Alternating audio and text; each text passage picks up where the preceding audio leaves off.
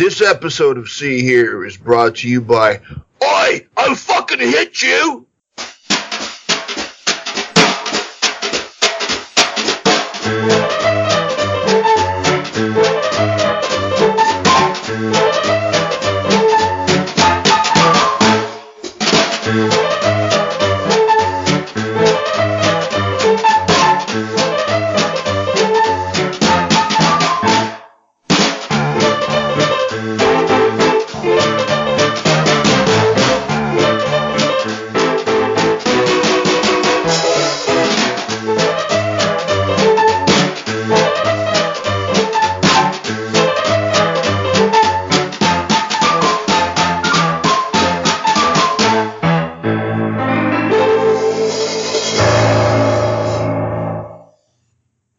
Hello, welcome to the latest episode of the See Here podcast. Now, regular listeners, I think there's 3 or 4 of you out there, might have noticed that I'm not Morris. This is actually Bernie taking the reins this week. Morris is otherwise indisposed, but he insisted that we continue without him. So we're no longer... The show must go on. Absolutely. We're not a Fab Four this week. We're a power trio. And as you can hear, the other members of the power trio are already trying to upstage my drum solo with their drum solos. Yeah. So, yeah, here we go. I'm Bernie, and across the great Atlantic Ocean, we have Wendy in Chicago. Hey, friends! Hey, Wendy. And we have Tim in South Korea. Howdy. How's it all going, guys? Wonderful! Yeah, it's going. Good. Are you comfortable we can make this happen without Morris? You know, it'll be hard, and you'll have to edit out my weeping, my hysterical weeping. Well, we've already spent 20 minutes trying to calm you down, so I think hopefully we're through the worst of it. Our faithful Jedi Master is still here in spirit. Yeah, absolutely. He is with us always. Mm-hmm. So he lives in my heart. Yeah. And on my wall of crazy pictures I printed out of him. Yeah. Is that the telephoto lens is working now? Yeah, and the restraining order's been lifted. Cool. All right. Well, I think we're a little pressed for time this week, so if we just jump straight into what you've been watching, listening to, and tell us a little about that, I guess. Do you want to go first, Wendy? Oh, gosh. What have I been watching? Well, I went to see, in the movies, I saw John Wick a couple times in the theater. Oh, okay, with Keanu Reeves. Yeah. I know Awesome Fabian is a huge fan of this one, so is it awesome? Yes, it's totally awesome. I give it an A+++. Oh, yes.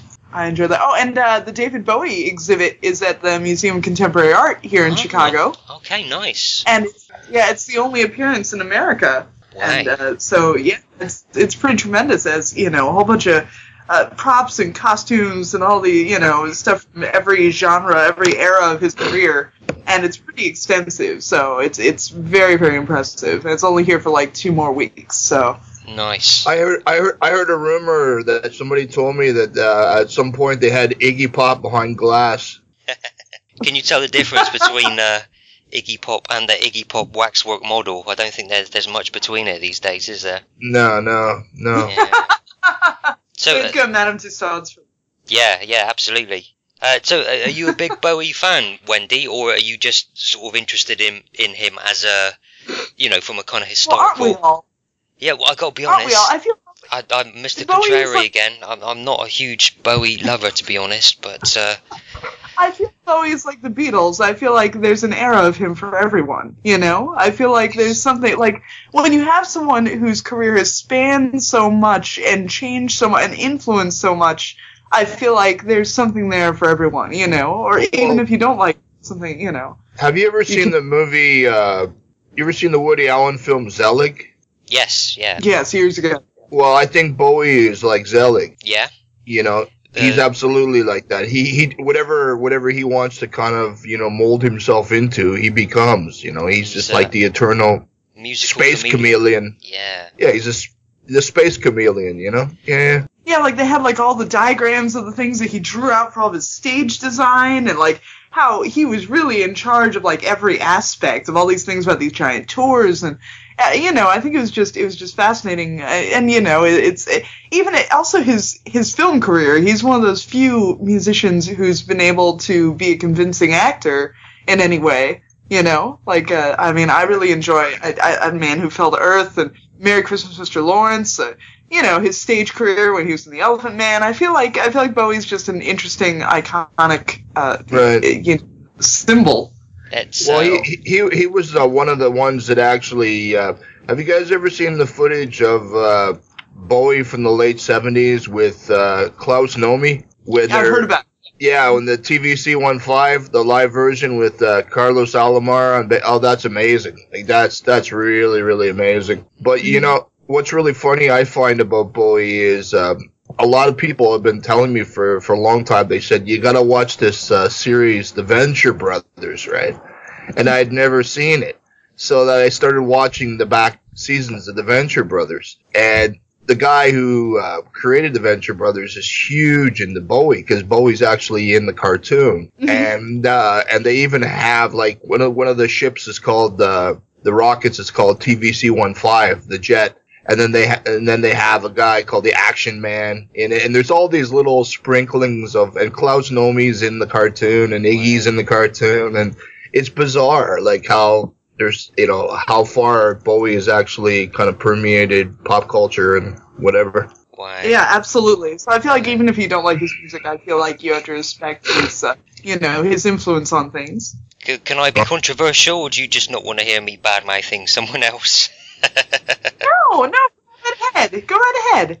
Personally, I think Bowie is very good at picking up on trends, surrounding himself with the right people, and stealing from the correct people who, might not be in the public gaze, public view, and maybe passing some of that stuff off as being a bit more original than it actually is. So I'll be honest, I think he's a better actor than he is a musician, but that's just me. It's my job to be controversial around here, and right. I'm keeping my end up. So what was that film he did where he played Tesla? Did you see that? The magician one. Yeah. Yeah, that's the Chris Nolan movie, isn't it? Yeah. Yeah, that was great. I thought that was really good. Yeah. And lest we forget the Linguini incident with Rosanna Arquette. Mm-hmm. Listeners at home are freaking out, yelling the name of this movie. That was it. It's The Illusionist, isn't it? The Illusionists? No. The Prestige. The Prestige. Yes! Yeah. No, he's very good in that, isn't he? Yeah. Yeah, totally. And then there's the bit in Twin Peaks where he's only in the film for like 2 minutes. And again, he's fantastic in that. Yeah, Fire Walk With Me. Yeah, Good stuff. All right, Tim. So, what have you been watching or listening to? Well, more of a perspective here. Last night it officially happened. I hit that moment in my lifetime where I realized, fuck, am I old? Jesus. I went out last night and I was trying to be social. In Seoul, there was a number of Christmas parties and events going on. So I knew a friend of mine had told me that this one bar, Orange Tree, that they were having a Saturnalia electronic goth event type of thing, right? Oh, that sounds like I'd be old already. Go on. I'm old just listening to this, yeah. So I stopped in at a couple other places before, I'd seen friends and stuff, and then I thought, okay, I'll just pop in there and catch my friend. So I go in there, and, it's just a little tiny bar. And initially I'm just feeling like, oh, wait a minute, man, this is a big mistake, and then I go up to the DJ guy, and I'm just trying to say to him, hey, man, could you play She's in Parties? And he's like, who does that? And I'm like, Bauhaus. And he's like, oh, okay. And then I asked him, I said, well, could you play Smothered Hope by Skinny Puppy? And he goes, oh, I'll have to find it. And then he just goes on the internet and starts searching on his little laptop. And I was just like, oh, jeez, man, this is going to be a good night, And then, I can't criticize because everybody's got their own stance and everybody's got their own take on things, and they glean value out of that, and that's great by me. But, you know, it's like I'm looking and I see these kids, and it's like, how can I describe them as like, they're almost like rainbow bright PVC, rainbow bright kids. You know? I know what you're talking about. And they're just, and it's like, you know, they're glittery. And I almost wanted to say, oh, you're those sparkly vampires, right? You know? But, you know, but I sat there and I had a gin and tonic and, you know, and I kind of, you know, perused the surroundings. And then after that, I just kind of went, man, I don't, you know, that goddamn song popped right into my head. The line in that song over and over again. I don't belong here. You know, it was just like, so I left. And all the way home, I just basically listened to Joy Division on my iPod just to cleanse that whole thing out of my head, you know. But I think it happens to all of us, Tim. You know, it's just the way it works. You know, we're kind of becoming obsolete, and you know, the next generation and next generations are you know, stepping up, and yeah, it's just wrong. It's not that, you know, it's not anything about being obsolete. I think it's just that, and again, I'm not trying to say, well, back in our day, it was so much better, you know. But it was, yeah. Yeah, but you know, it just seems like everything is so diluted now. It just seems like everything is so neutered. Everything is so, like, you know, I don't know. It's funny, I was reading in, I don't know if either of you are aware of a magazine called The Wire. Yeah, of course. Yeah. I was reading in the latest issue a piece in there about how there isn't an underground anymore, how everything has been commodified, and you know, you can find anything within seconds on the internet. Even the most obscure LP, you can find some sort of vinyl rip of it somewhere. Yeah. And everything's cross-pollinated to such an extent that, you know, there is no underground. There is nothing new or shocking anymore. Well, there was a great Oswald article about, like, geek culture and about how, like, there's no such thing as, like, really being a geek anymore because everybody just finds everything out about this thing that they've decided they're into in minutes. And once again, it's just like punk culture and music culture, like in America, you know, in the 70s or 80s, like every different city had its own different vibe. Every different city had its own punk scene. Everything had a different sound to it because you didn't necessarily know what the other people were doing on the West Coast or whatever. And that was the excitement of when bands started touring, was you got to hear what Minneapolis sounded like, what San Francisco sounded like. And we don't have regionality anymore. That's the problem. We just don't have any regionalism. Yeah. Well, I think, you know, culture and the internet today has become kind of like the Eye of Mordor, where everything just gets sucked into it, you know? I mean, and no, like you were saying, Bernie, you know, about no underground now. It's like, you know, for example, like when we talked about G.G. Allen, everybody thought, man, like nobody is going to glean onto this, or nobody's going to want to look him up, you know, and lo and behold, it's like MTV, 10 most shocking rockers of all time, and he's like #1, you know. And so I mean, everything gets absorbed, man. I mean, even like you look back in the 90s, serial killer culture, I mean, all that got absorbed by popular media, man. Absolutely. I mean, you know, and now we're all sat down watching Hannibal every week and talking about, well, you know, it's not as gory as the last season. So, right. No. So it's really strange times. Yeah, it's weird, man. It's just, you know. So anyway, no, I just felt kind of incredibly, like, I don't know. It's weird.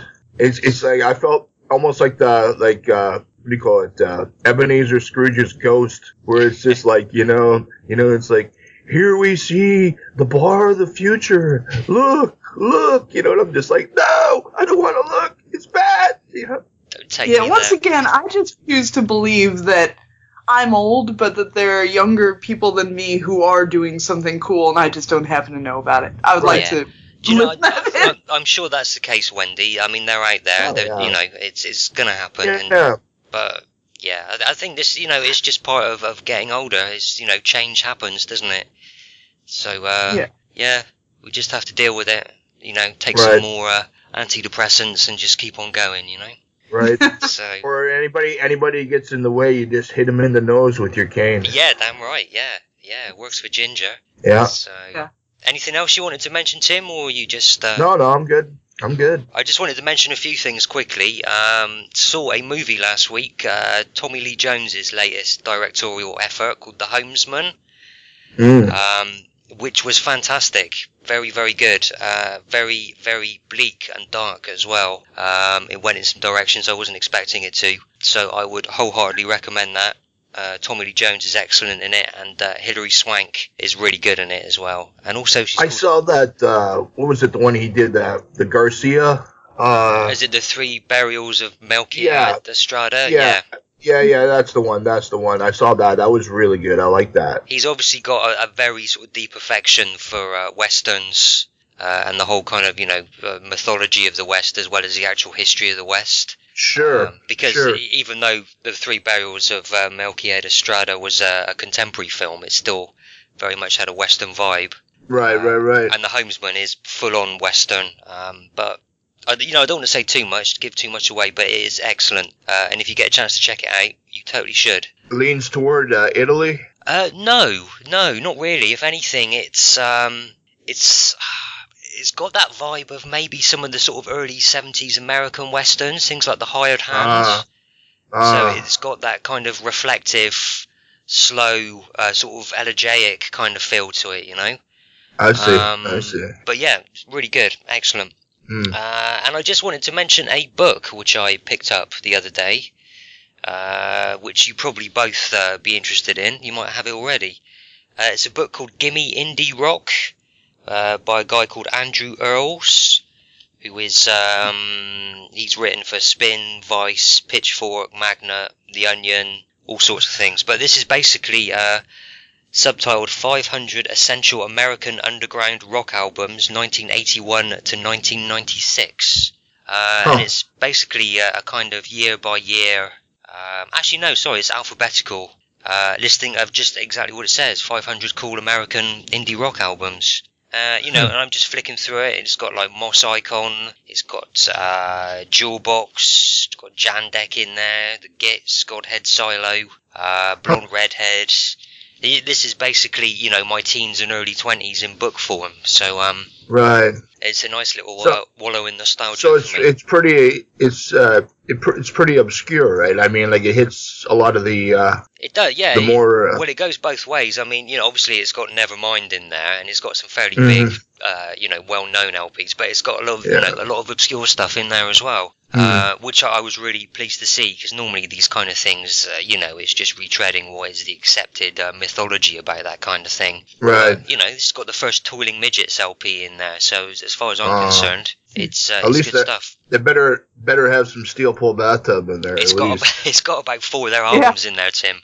Yeah. The guy who writes it is obviously a big Steel Pole Bathtub fan, so yeah, it's worth picking up. If you're even a rudimentary interest in that kind of thing, I think you'll get something out of it. So right. So there you go. Put it on the Christmas list, guys. Yeah. All right. So anything else, or shall we take a little break and then jump into our review? Oh, geez, I've not even mentioned what we're doing this week. Wow. What kind of host are you? Yeah, I know. You're fired. This hosting business is a lot more difficult than it looks. So, okay, well, we're doing, it's Wendy's pick this week, and Wendy, you picked Beware of Mr. Baker from 2012, which I'm sure any savvy music fan out there will know is a documentary about Mr. Ginger Baker, one of the greatest drummers of all time. So, yeah, we'll take a little break, and we will come back and discuss it. Are you really going to hit me with the fucking... I fucking well am! I'm gonna fucking put you in hospital! What? Oh my god! Yes!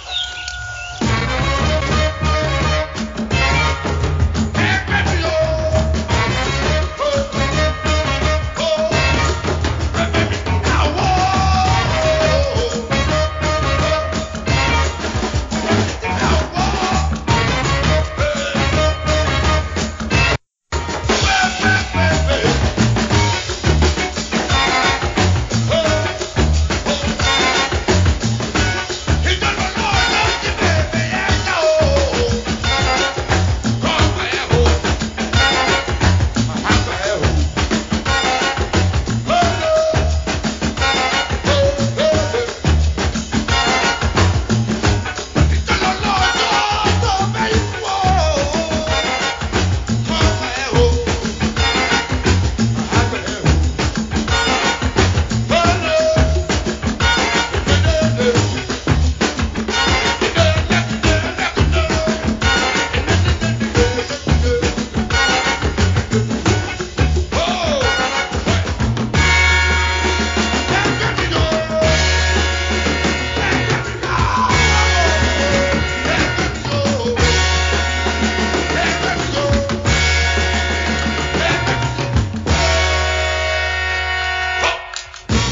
Right, and we're back.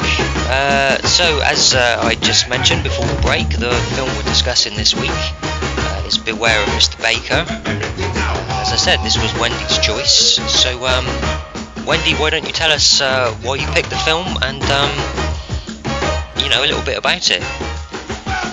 Oh man, it's so funny to me. Like, I was thinking about this as I was watching. I was thinking about that documentary about Lee Von Helm from last year or whatever, and the documentary about Grant Hart that's available on Hulu. Man, drummers are some crotchety ass people. I suppose, I don't know, maybe I'll age and be angry. Well, I'm pretty angry now. Alright, maybe it's all true. I don't know, Maybe I was going to say you're the exception that proves the rule, Wendy. So I know Morris is pretty crotchety, isn't he? But so. yeah, I just... but I picked this because, like the myth and the story. Oh, and Buddy Rich, there's a crotchety asshole too. Oh, jeez, yeah. I just feel like Ginger Baker there's such a legend and a mythos about him, and yet he is always sort of like put down under Bonham and Keith Moon and so forth, but like I just really want to see something that highlighted how transcendental his drumming was and how much influence he had on so many things. So are you a big Ginger fan yourself, Wendy? Have you been influenced by his... Not really. Not really, because okay. I would never choose to listen to Cream or Blind Faith. My mother loved Cream and she loved Blind Faith, and I don't ever want to hear their music again. But I can relate to that, yeah. Exactly, he's an amazing drummer. Especially, I loved all the stuff as work with Fela Kuti that they did in this movie. Like, I really feel this movie showcased like how different he was from the other drummers at that time, and I enjoyed it. I enjoyed his style, and I enjoyed everything he did, and what a fucking raging dick he is. Don't mince words there, Wendy. No. What about you, Tim? Are you a fan of Ginger, or are you a fan particularly of any of his bands, his musical output? Oh, absolutely. Pretty much all of it. And the thing is like a lot of people, Ginger always gets compared to Bonham and Moon. But whereas Mooney would destroy his drum set, I think Ginger would destroy you with his drum set. And, I cannot overstate the absolute monumental influence that Ginger has had on rock and roll. And I mean, it's no word of a lie or exaggeration like in the film when they talk about how he was one of the first to actually go over to Africa and kind of bring that whole sound, that rhythm, that bring it to North America and bring it to Europe. I mean, and whereas, a lot of other drummers were that kind of more that, Ginger had that, he was the guy, he had the thud, Ginger brought that thud. And I think that was his contribution to music. I mean, shit, sorry, Wen, go ahead. Oh, no, like, that was the thing, was that he could swing, like a motherfucker, and they totally point that out, too. It is interesting that, they kind of mention at various points in the film that he pretty much invented rock drumming. He was the rock drummer, but at the same time, he's not a rock player, he's a jazz player, isn't he? No. Well, you see, this is the thing, right, is that I think that I don't want to speak for you, Wen, because I'm not a drummer, but from my perspective, I've always found that rock drummers could just play rock, whereas jazz drummers are more versatile and they can play all kinds of variations of things, right?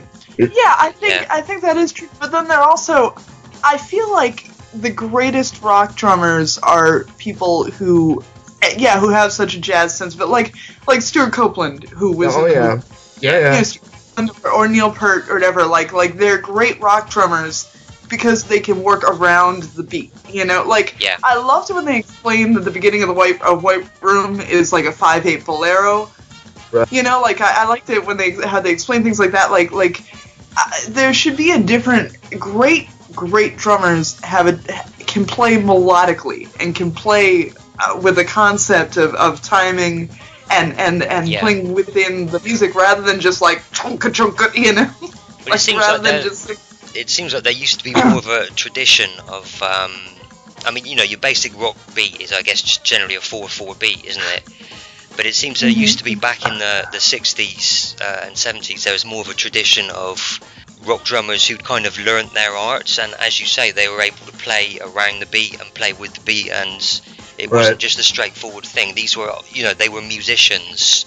You know, I'm not saying that drummers aren't musicians, but they have more of a musical, you know, I'm thinking of someone like John Densmore from the Doors, for example, you know, so I guess Ginger started that tradition in a way, or he was certainly one of the first. Absolutely, and I think, you know, if you're any musician worth your grain of salt, I think that you really go back and you look at the foundations of what came before you. And I mean, the thing is like with Ginger, he looked at, you know, I mean, all those amazing jazz drummers that he grew up with. And then there was, on top of that, what was his name? Pete Seaman.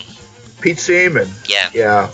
And Pete Seaman, when he when Pete Seaman introduced him to all the Burundi and the Congo drums. Yeah. And I mean, so it was a combination. It was that mix, almost like a speedball of you know, the African with the traditional jazz. Yeah. And like you said, Wendy, he could swing, but then he also brought that thud. And then when it was a combination of the two, you know, that was, you couldn't beat that. And let's discuss, how fucking cool was it when he would do those big drum battles, those challenges with the people that he admired? When he was playing with Art Blakey, that was unbelievable. Just unbelievable. Buddy Miles, holy shit. Elvin, oh my gosh, like, who never had the balls to just be like, yeah, I'm just gonna get my idols and I'm just gonna challenge them, we'll do this. Like that's the thing, I feel like modern drumming is missing this showmanship. It's missing that sort of like crazy, and it's so funny because I'm so torn about a lot of things in life. And I'm so torn because I love good pop music, and I love things that aren't like big and flashy. Like, I hate guitar noodling, I hate songs over 3 minutes and so forth. But then again, I love it when people can showcase their craft. I love it when, but there's a difference. You know what's really funny about that? Sorry, go ahead, Bernie. I was going to say that there's a difference between being able to really play and just showing off.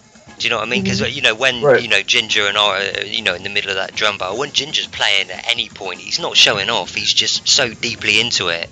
It's almost like he's channeling something. It's just flowing out of him. It's who he is. Right. And it's very telling that the only time he really shows any emotion in the film is when he's talking about, playing with Art Blakey and Max Roach, and how these idols of his, who he's been so lucky to actually play with, and he can even count on as friends. That's the only time he shows any emotion at all in the film. Right. Well, there's three things that I wanted to say. That the first one was, when he had those drum challenges, he was talking about how he said, when you're really playing with people that are good because you're playing together. Yes. You're not playing against each other. You're playing together, right? And then the second, go ahead, Wen. Yeah, like it wasn't a competition. Like at the end, they would come together. Yeah, right. And then what you were talking about, Bernie, when you said, he was so into it. There's the piece in the film where they're interviewing Carlos Santana. And Santana said, I saw them the first time that Cream came to San Francisco, the first North American tour, and they were playing that supersonic music, I think he said. He does, yes. When he says, that's when, the power of the spirit gets in you and you don't even know what you're doing there. You're just doing it, And that's where, when you see Ginger play, it's like he's not even there.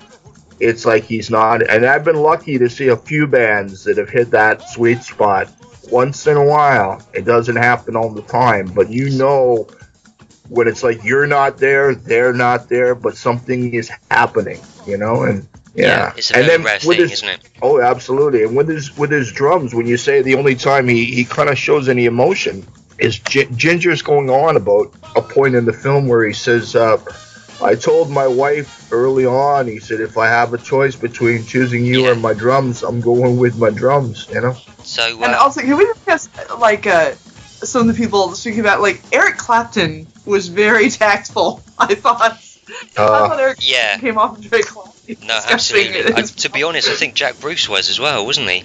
Yeah. They And both I feel this is kind of touching now with the recent loss of Jack Bruce Yeah, too. sure. Yeah.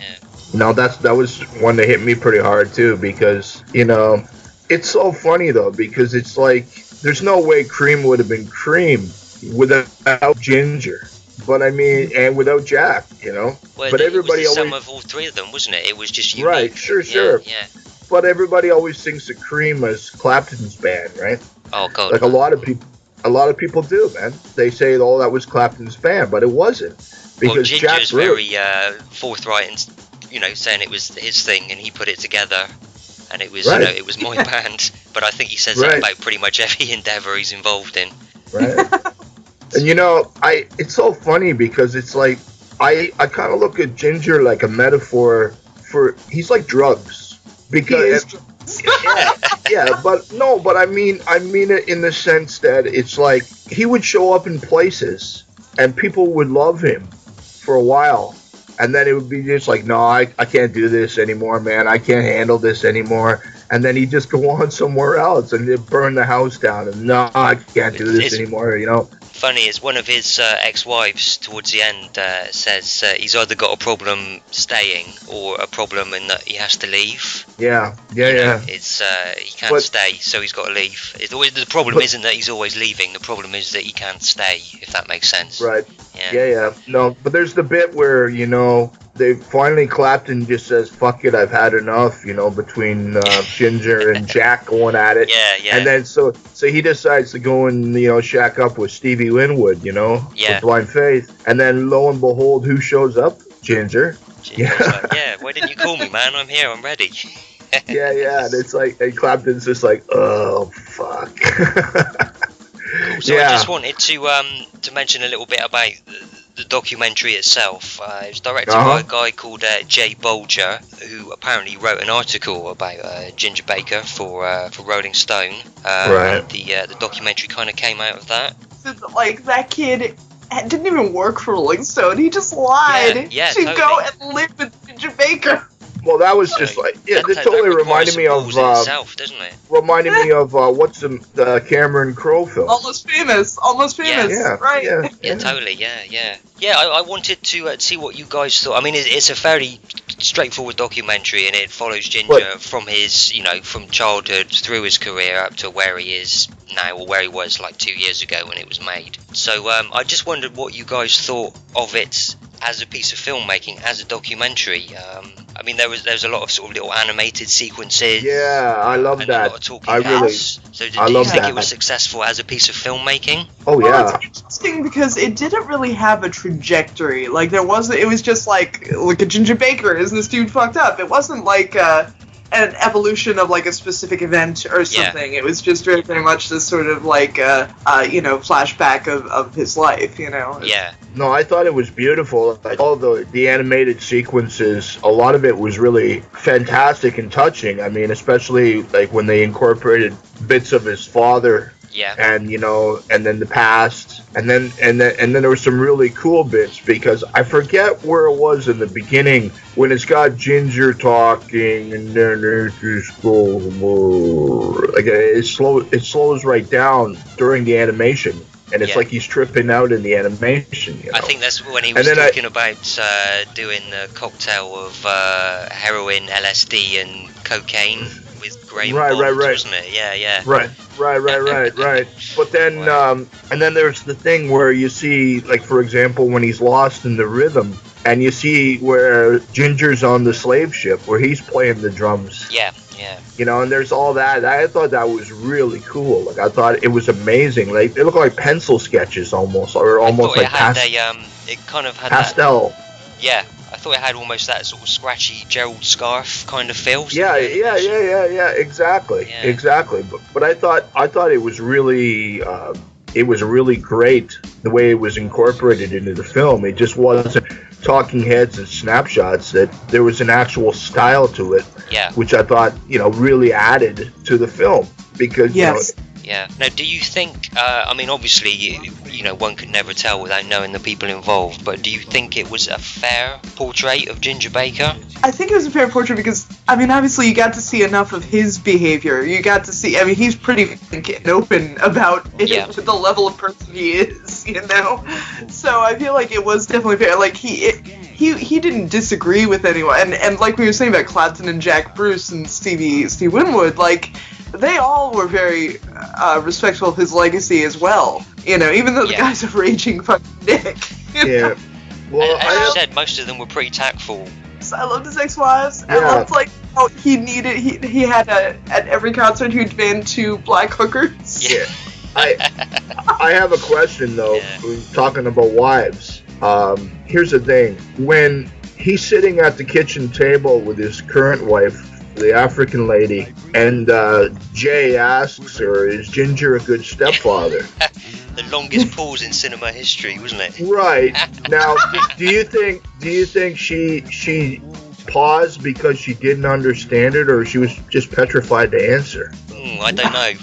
He would have beat her with his cane if she hadn't answered. Yeah, like, no, it just seems like she sat there like, oh my god, what do I say? What do I say? What do I say? Like, it just seemed like she was like just totally on the spot, you know. And I sort of got the impression that she didn't quite understand. That's initially what I thought too, but I wondered if it was a little of both, you know. It's just like, don't you dare open your mouth, woman. You know, it's like, Another one of my favorite moments is when he was describing his problems with degenerative arthritis and stuff, and Jay asks him, he's like, oh, is that why you haven't played drums in a while? And he flips out. Yeah. It doesn't take much. He turns on a dime, doesn't he? And he's just like, what the fuck are you talking about? Or what was it when he's like, you know, Jay says, so tell me what it was like working with, you know. So tell me what it was like working with, like, and he's sitting there fucking mocking him, eh? Like, the Mick Jagger story. Yeah, so tell me what it's like working with Mick Jagger, you know. And then he's just like, and this skinny little cunt gets up on stage, and I'm like, hey, who the fuck is this? You know, look at this little paunce, you know. It's like, yeah. But, you know, Ginger, though, the thing is, isn't it amazing, though, like, that I think that he's not just a cantankerous old fuck, because he only saw, you know, just a quick little snip of it, but when he was there with his stepdaughter in the car. Yeah, totally. Right? Yeah. And he was really civil and nice, you know, and I mean, you're going to be living in a cave because nobody will want to tolerate you in any way whatsoever, you know, and I think...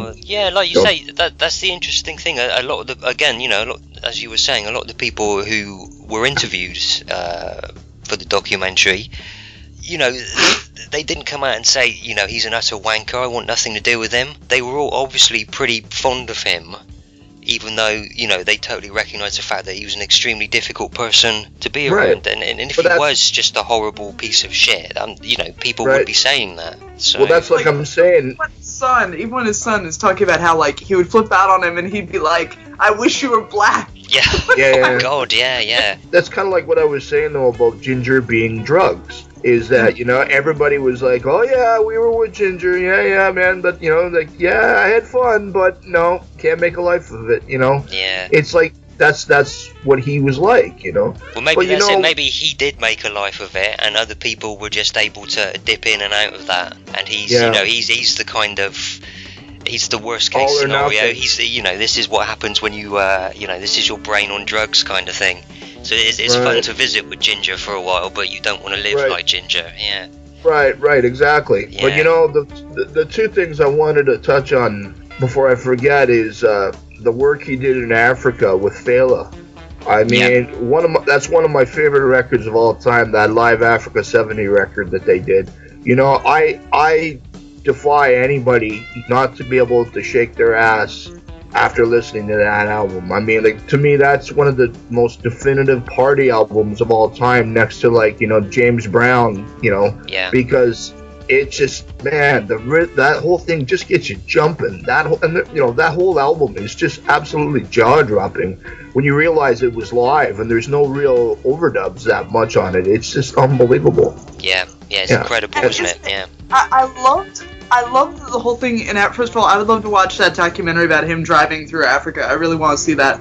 But sorry, Wendy, I've just got to interject here. You say you want to see that documentary. I want to see Nasty Boys. Do you remember Nasty Boys? This is when the guy said to him, "Look, you got to come to Hollywood, the Ginger, film. and make a film." Oh, He's in a low-budget action movie called Nasty Right. Boys. Oh, man, I'm gonna have to track that down. I didn't even know that existed. Jeez. You Yeah. have to check out this when you find it. Wow. But it was so Yeah, sorry, interesting Wendy, how go like on. he got really, really into polo. Like he was playing with Fela Kuti, who is like this revolutionary, this fucking people's, leader, and yet he gets really, really into polo and going to like the Swank Country Club. Yeah, Yeah, the crazy. colonialists. Yeah. That's one of the So most the- privileged sort of sports, you could get into, Right. isn't it? It's not like you're just kicking a football around. It's But just, again- Right. yeah, insane. But again, Ginger the drug, drugs are amongst the rich and drugs are amongst the poor. I mean, like, drugs don't segregate. They'll go anywhere they go. Anywhere anybody will take them. Yeah. And the other thing I wanted to say too was about how he went around the world and wound up burning so many bridges, and I love that part of the animation too, where it was like everywhere Ginger went there was a burning ship. Yes. Yeah, Yeah. that was beautiful. But no, I love in the end, like, one of my favorites to come out of the late 80s and early 90s was a band called the Masters of Reality. Do you know, And, I didn't know that he played on that album again. I was totally Yeah, ignorant of yeah. that fact. That's amazing to me. Yeah. Even before he played on Sunrise on the Supper Bus, Masters of Reality, their sound was very reminiscent of Cream and very reminiscent of a lot of those power trios of the late 60s and 70s. And, for Chris Goss, the singer of Masters, it was an ultimate dream come true to be able to play with Ginger.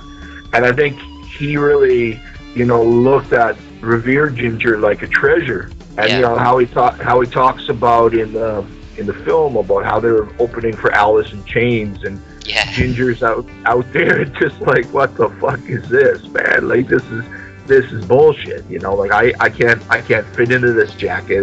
This Yeah. isn't me. And I totally I felt bad for him about that. It was crazy to Because think, it's someone of his stature at that point, he couldn't really even get arrested. No one would play with him. No. So, which is just insane. But I think a lot of it is his it was by his own doing. Yeah. And I mean, and I think a lot of it is too, is that he was almost like Hunter Thompson, okay? People loved Hunter Thompson by proximity. And I think it was the same thing with Ginger, where everybody could recognize, his craft, and they loved Ginger, but like from a distance, and to his own detriment, Yeah. That's what it wound down to in the end. He was just very good at pushing people away, it seems. Right. And one of the hardest things that really, I don't have any kids myself, but one of the hardest things I thought was pretty tough to hear was when Kopi, his son, says, in some ways it would have been just better if Ginger had never had any kids at all, and that, he would have left behind a smaller mess. Yeah, that's pretty brutal, wasn't it? Yeah. Yeah, to hear the guy just straight up say that, it's like, holy shit, man. Yeah. He's, you're talking about yourself, or else the daughter too, when she says, yeah, mom and dad tried to abort me. Yeah. Yeah, oh my gosh, that was so Jeez. crazy. Yeah. And she's like, I don't mind. No, it's okay. Jeez. I think considering who their father was, they kind of seem pretty well adjusted. That was, Really? Seriously? yeah, kind of amazing.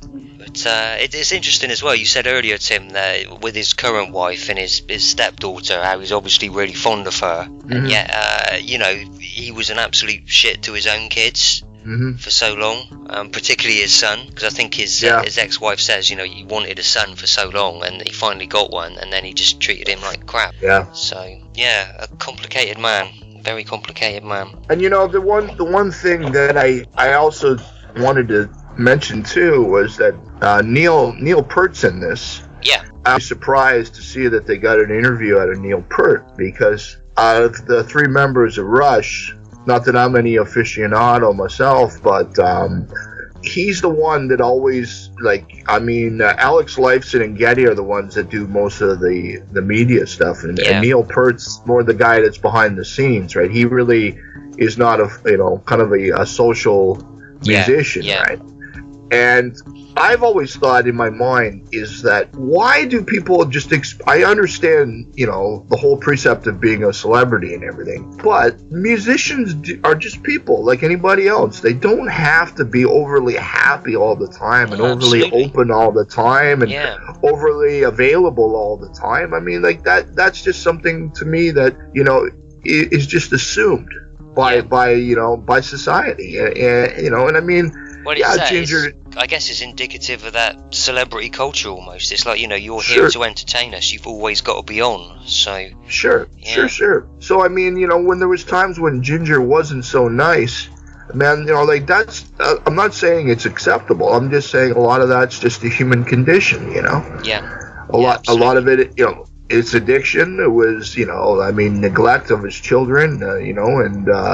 But also, the funny thing is too is I think that his I think it was his sister. She talked about the Baker anger. Yes, yeah. In the beginning, and then he got that letter from his dad, where his dad just says, you know, your fists are your best friends. Yeah, you know, be a man, stand up. Be a man, stand up. Yeah, you know. And I think that, you know, I don't know if it was because of his lack of his own father or what. But I think Ginger Baker kind of had this kind of, you know, chunk of hot molten lava shoved up his arse for the majority of his life, and I think he just had this burning. And I think, you know, if he had never found his calling as a drummer, man, I think he would have wound up killing people. Jeez, he'd be in prison, wouldn't he? Yeah. Yeah, he would.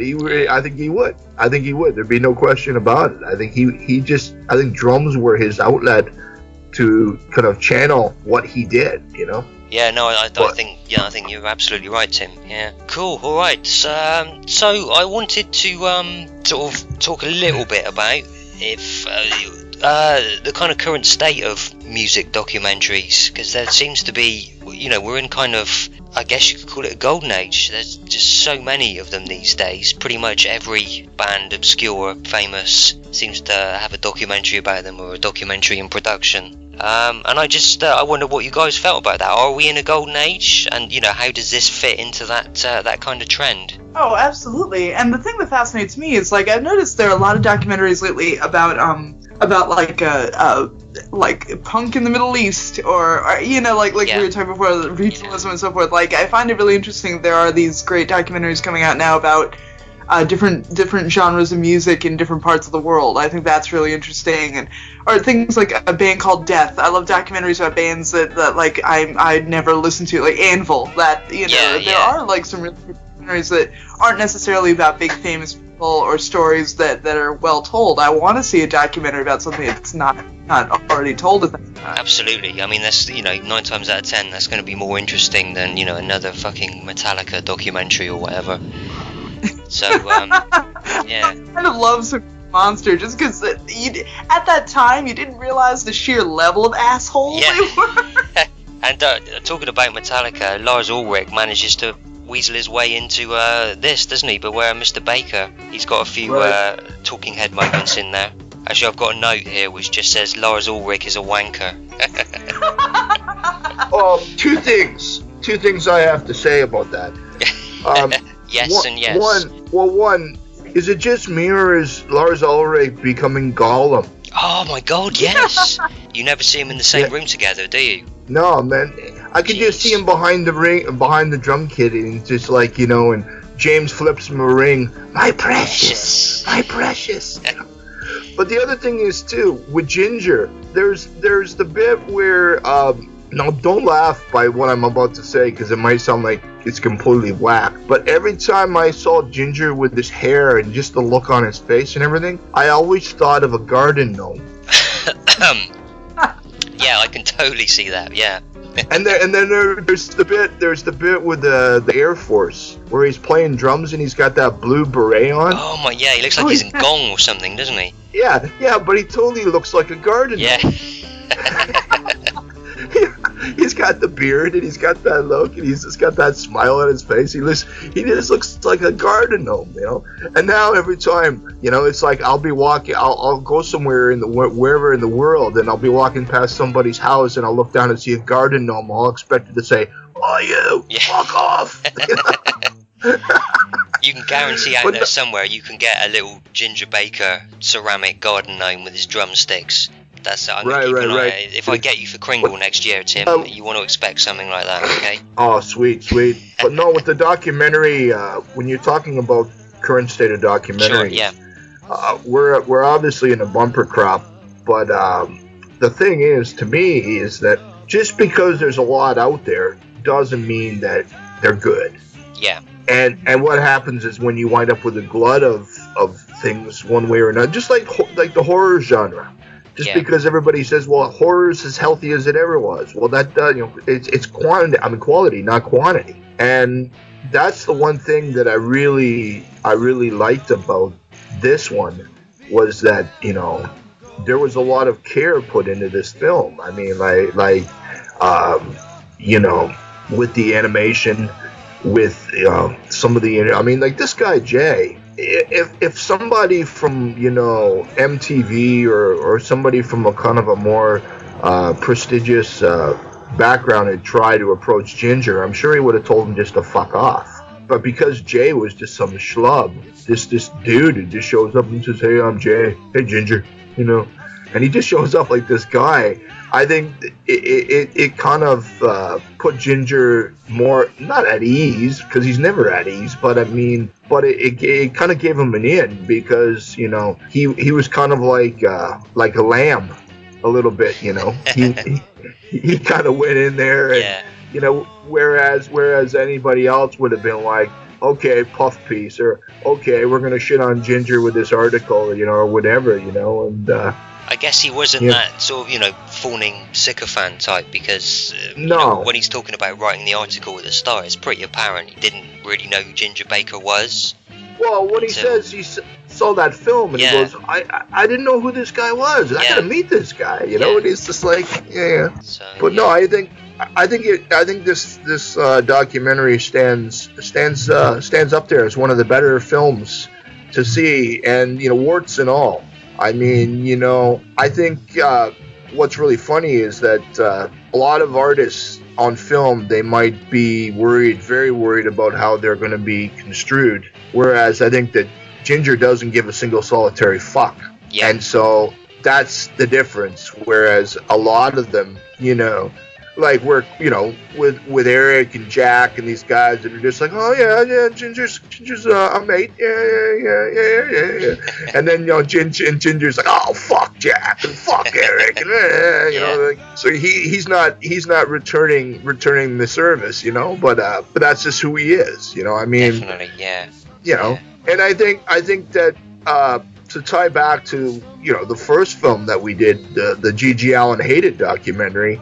It's kind of the same thing, where it's like, he didn't care how he was kind of seen, Yeah. He just this is what I am, It's like, if you want, like it, great. You don't like it, great. I don't give a shit, Cool. All right. Well, I think Wendy, you've got to jump off, haven't you? Yes. So I think that's probably a good point to wrap it up. So all right. Would you guys? I take it this is a recommend from both of you. Absolutely, and it's on Infants. Cool. So you've got no excuse. You should all check it out. Okay. Do either of you remember who's? So whose choice is it next time? That's what I was going to say. Does anyone remember whose choice it was? I've got a feeling it might be Morris's. I think it was Morris's. Yeah, yours last. And Tim was the month before, wasn't it? So I reckon it must be Morris.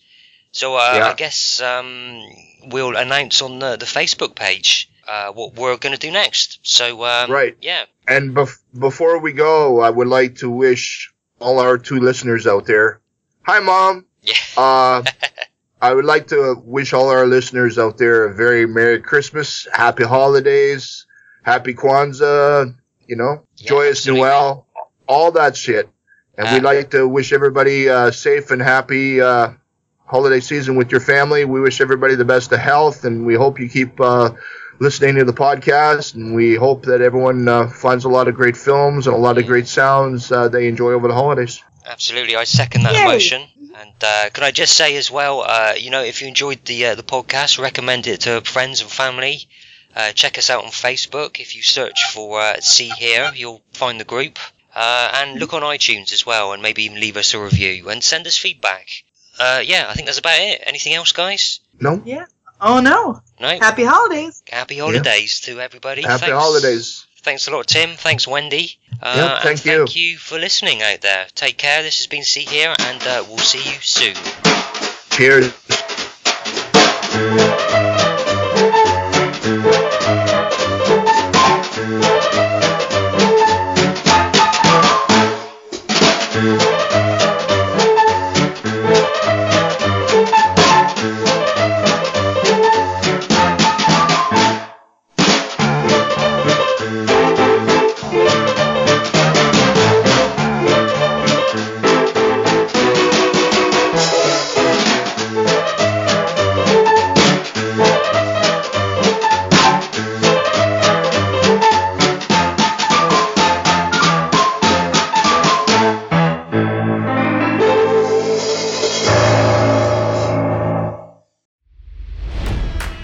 It's NFL draft season, and that means it's time to start thinking about fantasy football. FantasyPoints.com features industry-leading experts and prognosticators using proprietary hand-charted data to help you score more fantasy points. FantasyPoints.com is the place to go for whatever kind of fantasy football you play. Whether you play fantasy football, daily fantasy sports, or do a little bit of everything, Fantasy Points has the meticulously researched content to guide you to victory. And why wait for the fall? Fantasy Points also covers the new spring football league, the UFL. Join the guru, John Hansen, Scott Barrett, Joe Dolan, and other massive names in the fantasy football universe with an exclusive offer. Use code Pantheon for 15% off any Fantasy Points package, including the all-in package, with access to every article, tool, and data nugget that Fantasy Points has to offer. That's FantasyPoints.com and code Pantheon for 15% off at Fantasy Points. FantasyPoints.com, code Pantheon. Score more fantasy points.